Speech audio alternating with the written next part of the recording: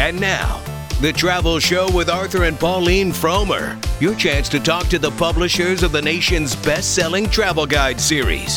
Whether your travel destination is around your corner or any corner of the world, the Frommers will help you get the most out of your travel experience and save you money at the same time. And now, Arthur and Pauline Frommer.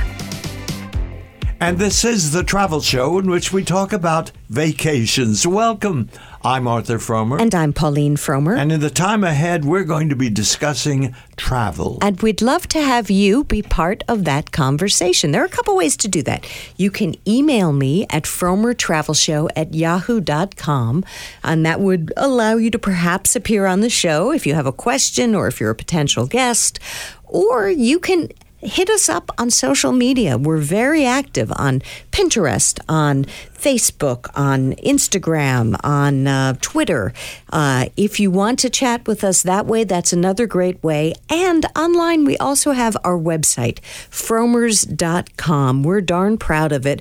We think it has the best information for travelers, both destination-based and in terms of the travel industry. And I just wrote an article that I'm pretty proud of. It's called The Top Travel Trends for 2020. It's appearing on frommers.com. And I talked to a good 24 people from all corners of the travel industry. And Pauline, would you now summarize the results of your interviews? Well, there's so many different parts of the travel industry that I discussed. So, for example, day experiences. That is the fastest segment of the travel industry. And when I say that, I mean there are now these very popular and very profitable websites that sell tickets to museums, tours, whitewater rafting expeditions, cooking classes. Basically, they sell anything that you could do in a destination for just a day. And because these day experience vendors have become so ubiquitous, it's changing the way people do day experiences.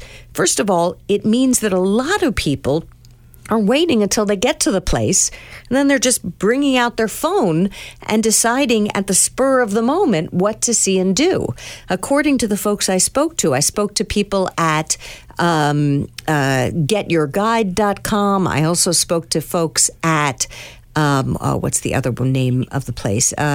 It's called, I spoke to folks at Tour Scanner, which is kind of like a kayak.com. It's a search engine for these types of tours, so it doesn't really sell them. It simply searches for them. And according to Tour Scanner, 5 years ago, only 5% of travelers booked activities on the day they were doing them. Today, more than 50% do. Now, there's a downside to that. There's a problem with that because that's very good if you're going to what I would call a secondary site. But because of over-tourism, which I also discuss in this piece, you try and go to the Anne Frank house in Amsterdam and you just show up at the door. There's no way you're getting in. People booked a ticket for that months in advance. The same for the Van Gogh Museum. They no longer sell day of tickets. At the Louvre lately, they've been closing the doors to all those, except for those who have advanced tickets. So you have to kind of wonder, is this a really top a tourist attraction? If it is, don't wait till the last minute. But if not, it's kind of a nice new tool that travelers have. They say, oh, I'm in this neighborhood of this city. What's nearby? Oh, I'll get a ticket to that.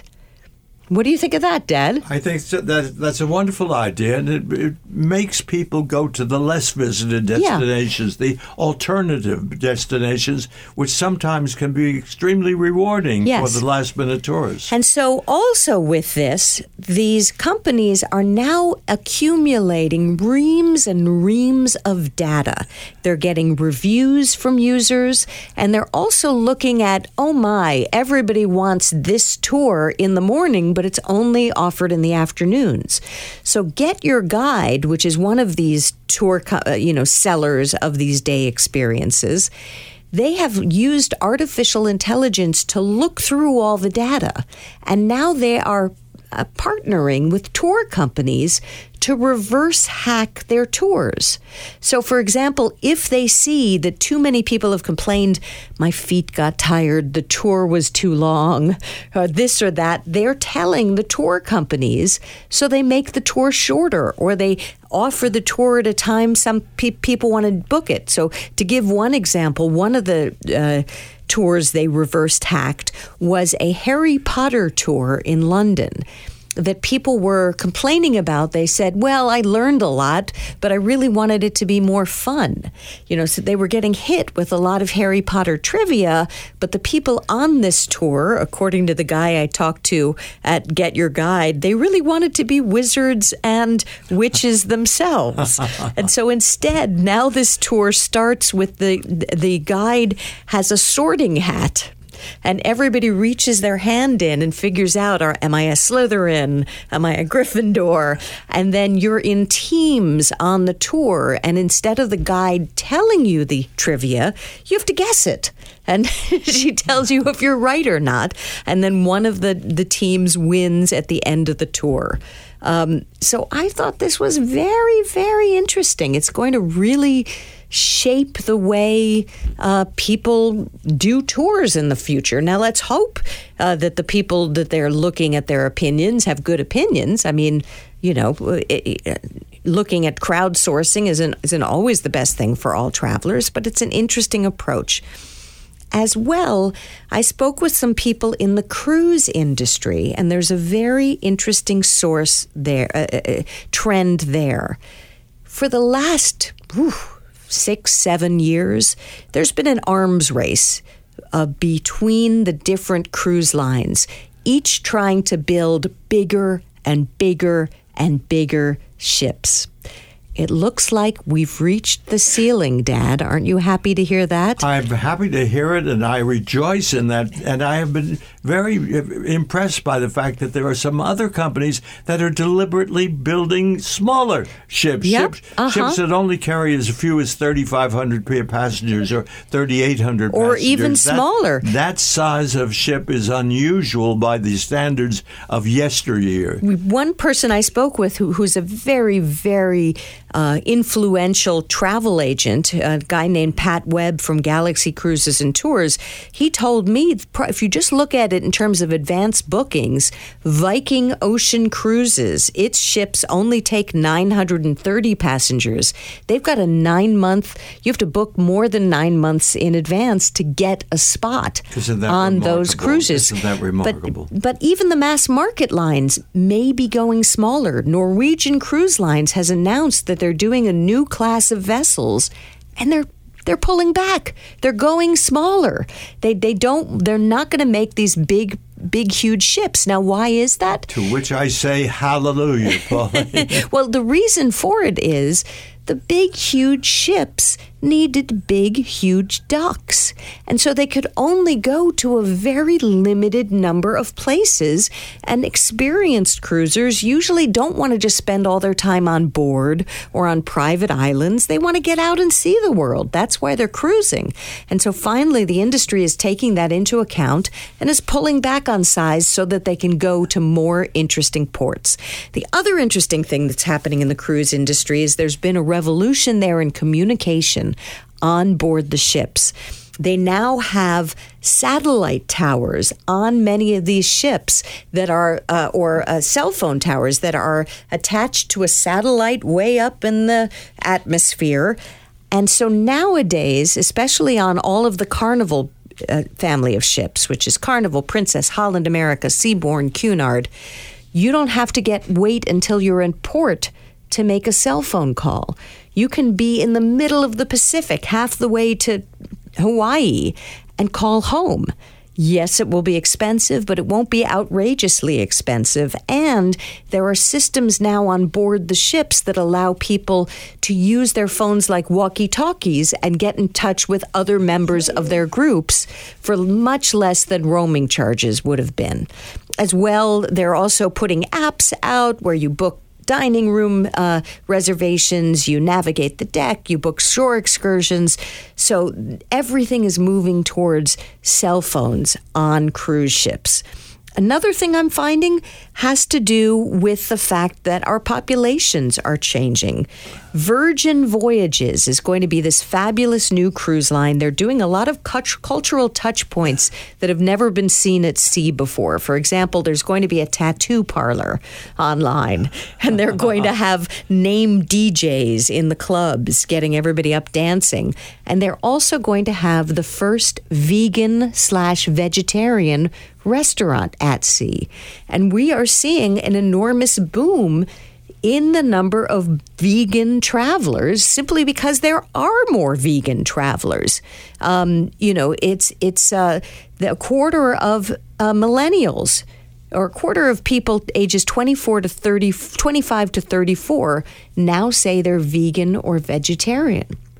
And so this is something that the travel world is having to grapple with. I spoke with a woman from a tour operator that only does vegan tours. They're called Kindred Traveler, and she's growing by leaps and bounds. People want to get out in the world, and they don't want to have to eat just salad all the time. They want other options. All right, I'm looking at the clock. We have to take a break. We'll be right back.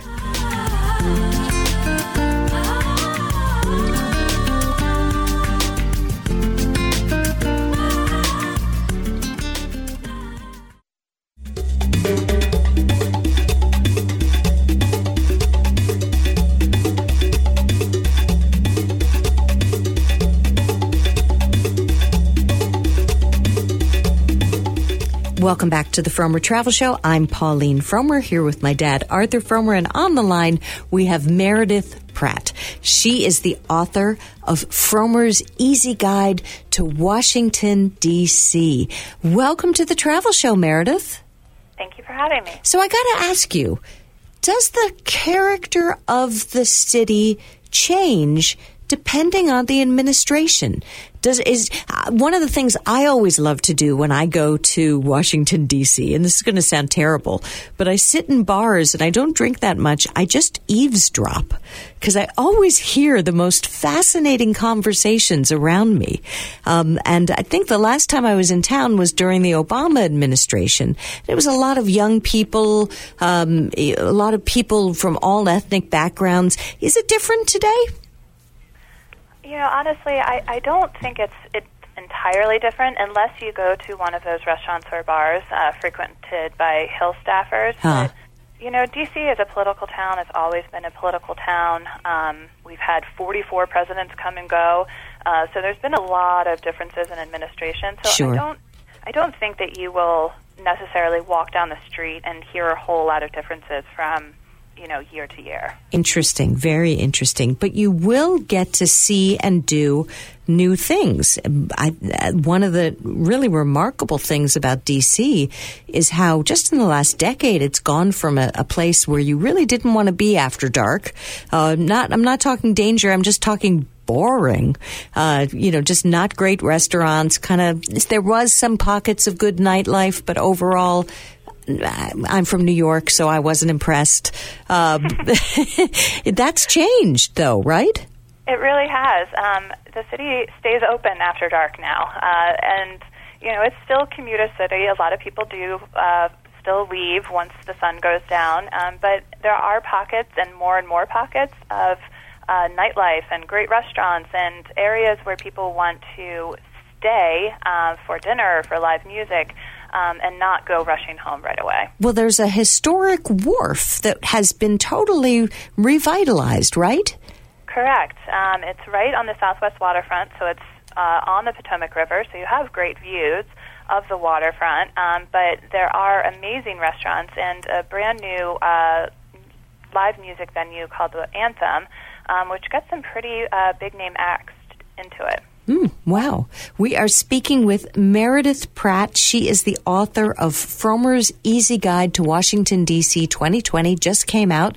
We hope you'll get it before you do your next trip. I promise you it'll save you money, and more importantly, it will save you a lot of headaches. And one of the headaches in Washington, D.C. is this town is secured. And I think a lot of people don't understand that they're going to get stopped if they try to bring a big, huge bag into many places, or that they're going to have to go through security like you would in an airport to get into a museum. Is that fair to say? That is fair to say, yes. All of the Smithsonian museums have metal detectors, and you have to go through a process of getting in. And some of them have big crowds. I mean, I know that for some of the federal buildings, you have to, believe it or not, you have to actually go to the office of the guy you may or may not have voted for in the last election, your representative, to sightsee. Is that a fair way to put it? Yep, that's correct. Especially for the White House, you have to contact your senator or representative at least 3 months in advance, and try to secure a reservation to be able to tour the White House. And then once you go, you'll be subjected, obviously, to a bag search, and you're not allowed to bring certain items in. And that goes for the U.S. Capitol as well. You don't need to contact your senator, but you do need to make a reservation online in advance. And there's lots of security protocol before you enter the building. Now, when you go to the Capitol, one of the most exciting things, or one of the most boring things, really depending on what's going on, is going into the chamber and watching either the senators or your Congress people pretending to work or giving speeches. How far in advance do those tickets get given out each day, or how far in advance do you have to plan for that? If you want to actually see your representatives at work and go into the chamber, I would recommend booking at least a month, maybe a little bit more in advance. You can do it online, but you can also, for those more advanced tours of the U.S. Capitol, you can also reach out directly to your representative and request that. And when you say more advanced tours, so these are going to be more in-depth tours with congressional attachés, or what are you saying? Yes, with actual congressional tour guides as opposed to the U.S. Capitol tour guides. And you will be able to see additional rooms. When you go for just a traditional tour of the U.S. Capitol, they take you through the atrium and into certain halls, but you aren't able to see the actual representatives at work. You know, one of my favorite things to do, I've done it now twice, and it's absolutely fascinating, mostly because I stare at Clarence Thomas, willing him to speak. And I'm talking about the public can go hear arguments at the Supreme Court. And even if it's a really obscure case, if it's gotten that far, I can promise you it's going to be fascinating to watch. But sometimes it's hard to get in. How early, or where can people find out information about what cases will be going on? It's actually pretty much all online. You really need to get there early, and stand in line. I hate to say it, but you do. Yeah. So they open to the public Monday through Friday at 9 a.m. But only some months of the year, so you want to make Correct. sure you have the schedule right. Correct. And they have a homepage on their website called Today at the Court, which details the daily calendar. And you can go and look up what they might be discussing that day. Yeah, I give it a big thumbs up. It's a fascinating thing to do. And it doesn't sound like it would be, but it absolutely would be. Another favorite thing that I do whenever I go to D.C. that a lot of people don't know about is the Library of Congress, which I think is one of the most beautiful buildings in the United States. Can you talk a little bit about that? We have about 30 seconds. Sure. The Library of Congress, it is a beautiful building, and it's one of the oldest libraries in the country. You can go and tour, and then you can actually even get your very own library card to the Library of Congress, which allows you to not check out books, but get a little bit more in depth with some of the books that are available. Yeah, there's so much to see and do in D.C. And Meredith's book, which is Frommer's Easy Guide to Washington, D.C. 2020, really breaks it down. Thank you, Meredith. You're welcome.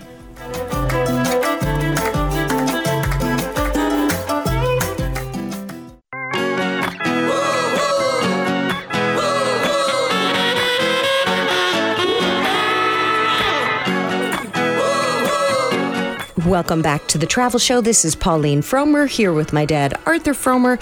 And on the line, one of our favorite guests is back. She is Stephanie Rosenblum. She's a contributor to the New York Times. And recently she wrote an article that in the print edition, the headline was, "At this airport, fly in and then hang out." What the heck is that? Which airport would you actually want to hang out in? Maybe only one or two, but this one is Singapore's Changi Airport. Ah, yes. Very famous airport. So when you say hang out, how did you do that? What was the parameters of your trip? So in this case, I decided to actually stay overnight when I could have just connected. I was traveling on to Vietnam, and I could have just connected, but I thought, let's stay. So I ended up spending 27 hours in the airport. Their airport is extraordinary. It's not like your average airport, and they've built it to be essentially an entertainment lifestyle complex, not just a place to sort of wait for your next flight. So what is the scope of that? What do you mean when you say an entertainment complex? Sure. So for instance, there is a butterfly sanctuary with, hundreds of exotic, beautiful butterflies, and you don't just get to see them, you can learn about them and find out like what's native to the area. They have a mirror maze that you can go get lost in. They've got a hedge maze. They have Hold on, before we leave the mazes. Yes. To my mind, that's madness at an airport. What if somebody gets lost and they miss their flight? I guess, that would be a very interesting thing to find out how many people miss their flight because they were distracted in this airport. Yeah. Yes, but I think they've made it really seamless because their security in most of their terminals is at the gate, so you can do these things and then you sort of set your alarm, realize okay, and then you just put your bags through right before you enter the boarding area. So in some way, I guess in some ways you could argue that might make it a little longer, but with a little bit of planning. Well, I got to ask. This sounds like something that wouldn't make sense if it was just for passengers. Do people from Singapore come and hang out there too? Or is that not allowed as it is in it wouldn't be in our airports? You can't just go hang out in the airport. They do indeed, and that's actually a long tradition there. That students will go there to study. You've got Wi-Fi, you've got many wonderful restaurants, not just fast food places, but really great restaurants. They've got air conditioning, which in Singapore is very important, and also you'll see people who go on dates there. The airport itself has reported that people take family photos, for occasions at the airport because it's very beautiful. Wow, that's amazing. I can see maybe brides and grooms. And you said that it's air conditioned, and one of the hallmarks of it is that there are a lot of gardens inside. So in a way, it may be even more pleasant than an outdoor garden, or does it just start feeling very phony? Well, they have actually both. So in the terminals themselves, they have outdoor spaces. So you can actually, they have a sunflower garden, for instance, on the roof where you can watch, planes take off and then go back inside and the air conditioning can cool down. But in Jewel, which is their newest addition to the airport, there is the sense it's got a bit of that theme park feel where if you're just there for like a couple hours, it is mind-boggling and your eyes pop out of your head. They've got a giant waterfall and palm trees, and you can almost forget that there's a glass domed ceiling several stories above you. But if you're there for 27 hours like I was, you start to go a little, Well, you say you were there for 27 hours. Yeah. You didn't just lie down on a bench and fall asleep. Did you? Where did you stay? So there are a number of places you could stay. I stayed at the Crown Plaza there. They've been awarded this. Skytrax has given them the title of like the world's best airport hotel for several years running now, and they have an outdoor pool. They really make it sort of feel. They give it a sort of tropical feel, even though you're at an airport. You're not entirely indoors the whole time. And they really lovely hotel. What do they do, though? I mean, one of the bugaboos about airport hotels is you hear the planes landing and taking off, even with good soundproofing. Often you'll hear them because that's darn loud. How do they handle that? Well, it's wild. They said, they also do soundproofing. Now, maybe I had exhausted myself so much running around this airport that I did not hear them, and I am a very light sleeper, but I did not hear it, and I could see the control tower, from the hotel, but it did not bother me. I imagine, maybe some rooms do feel it, but I had also read online reviews that a lot of people said they were impressed with their soundproofing there. Now, you also had one experience that was a little scary, right? There's even adventure travel in this airport. Tell about that. Yes, in Jewel on their top floor, they have sort of theme park attractions, and one of them are what they call sky nets. And there's a bouncing net, and then there's a net that you can walk over. And it is, at least 80 feet over the nearest, store. Like I was walking over a Muji store. Wow. I found it very scary. Because to me, I just felt like, I was going to fall, but you obviously cannot. And I saw what was the net made out of? I think it's like it's definitely like steel wire. It's wire, but it looks net-like, and it has a little bit of a give to give you that nice, that fun feeling for people who are not me. And I saw very young kids, and I saw people like I said, there was a woman I saw who was, she had to be at least 70, and she was having a wonderful time. So I think it depends on your appetite for that sort of outward bound like activity. And do a lot of planes change there? You said you were on your way to Vietnam. Mm-hmm. Is making a longer stopover a good strategy for many travelers? I think so. I don't think you need to do 27 hours. I think that's excessive. But for instance, if you have at least 5.5 hours, they offer free tours of Singapore. Like you can actually go into the city and see some of Singapore, and they'll hold your luggage for you and, take you around. So that might be a nice amount of time, not more than a day's worth of hours, but right. If you can pad your transfer, It would be great. Well, it makes a lot of sense. Well, it's been a delight. We have been speaking with Stephanie Rosenblum, who wrote a great article for the New York Times about Changi Airport. Look it up. Thank you, Stephanie. Thank you so much.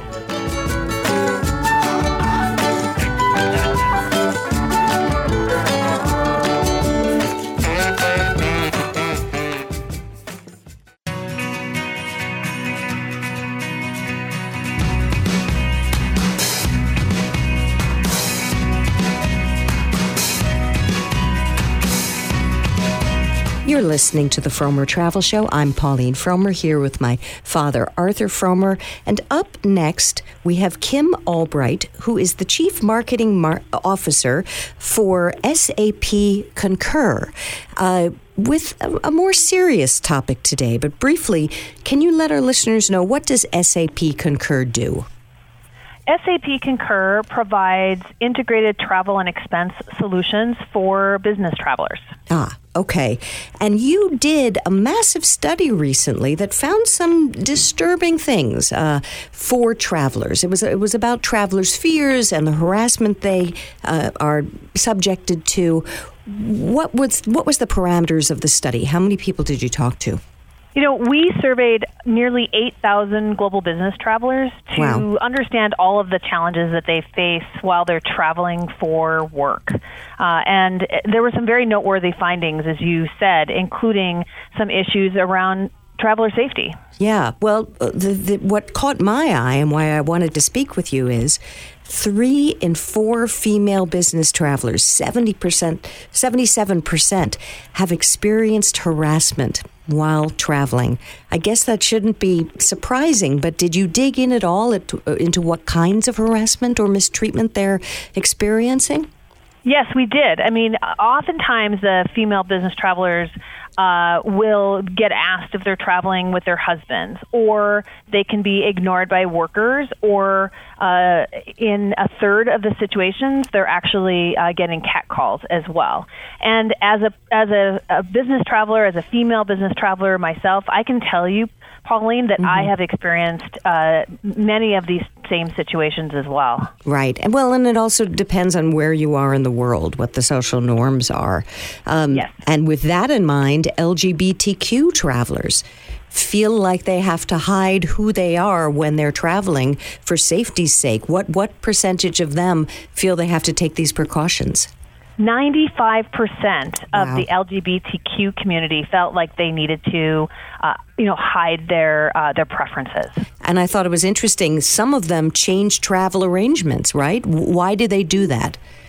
Yes, actually, we find that a number of people change travel arrangements because of the current events or cultural tensions. It might be because of the political unrest, if there are health hazards, or even the type of aircraft. If they had been booked on a particular type of aircraft and felt uncomfortable with that, and I think we've seen some examples of that, that can all be reasons that they change their travel plans.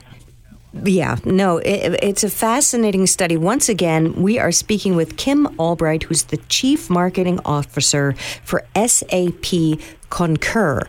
And you say that millennials have gotten more sensitive to current events. What do you mean by that? I mean, the millennials are definitely paying attention to what's happening from a current event perspective, and they absolutely want to be informed with what's happening in their, not only in their companies but also in the environment, because they care and take a great level of social interest in what's happening.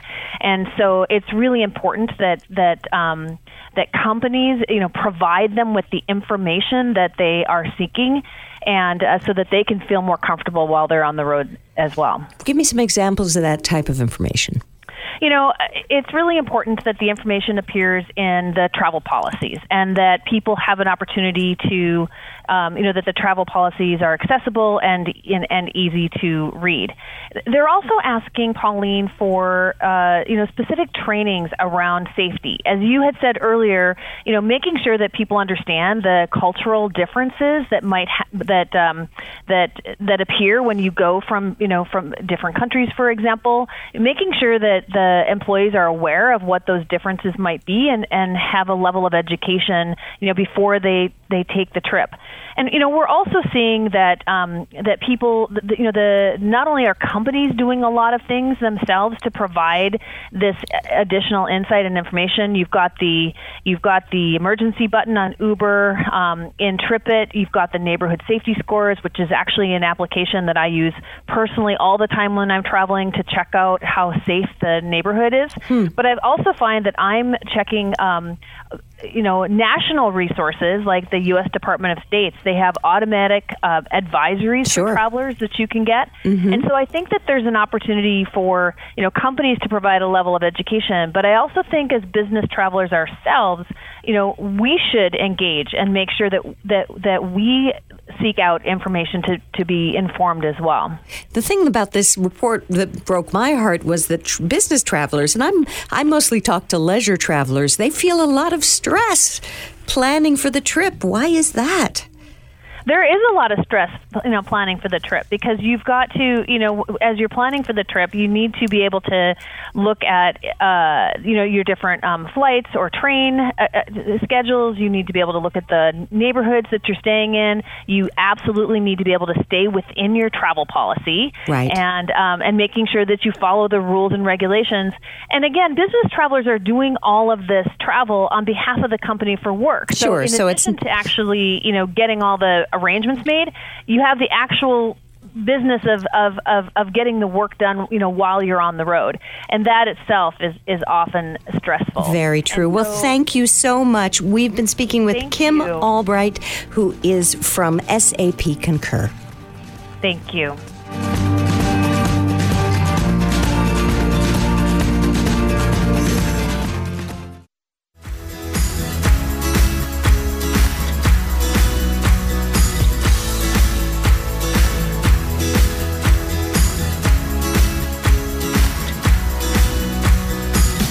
You're listening to The Travel Show. We started this hour talking about the top trends in travel for 2020. This is based on an article that I wrote. You can read it on fromers.com.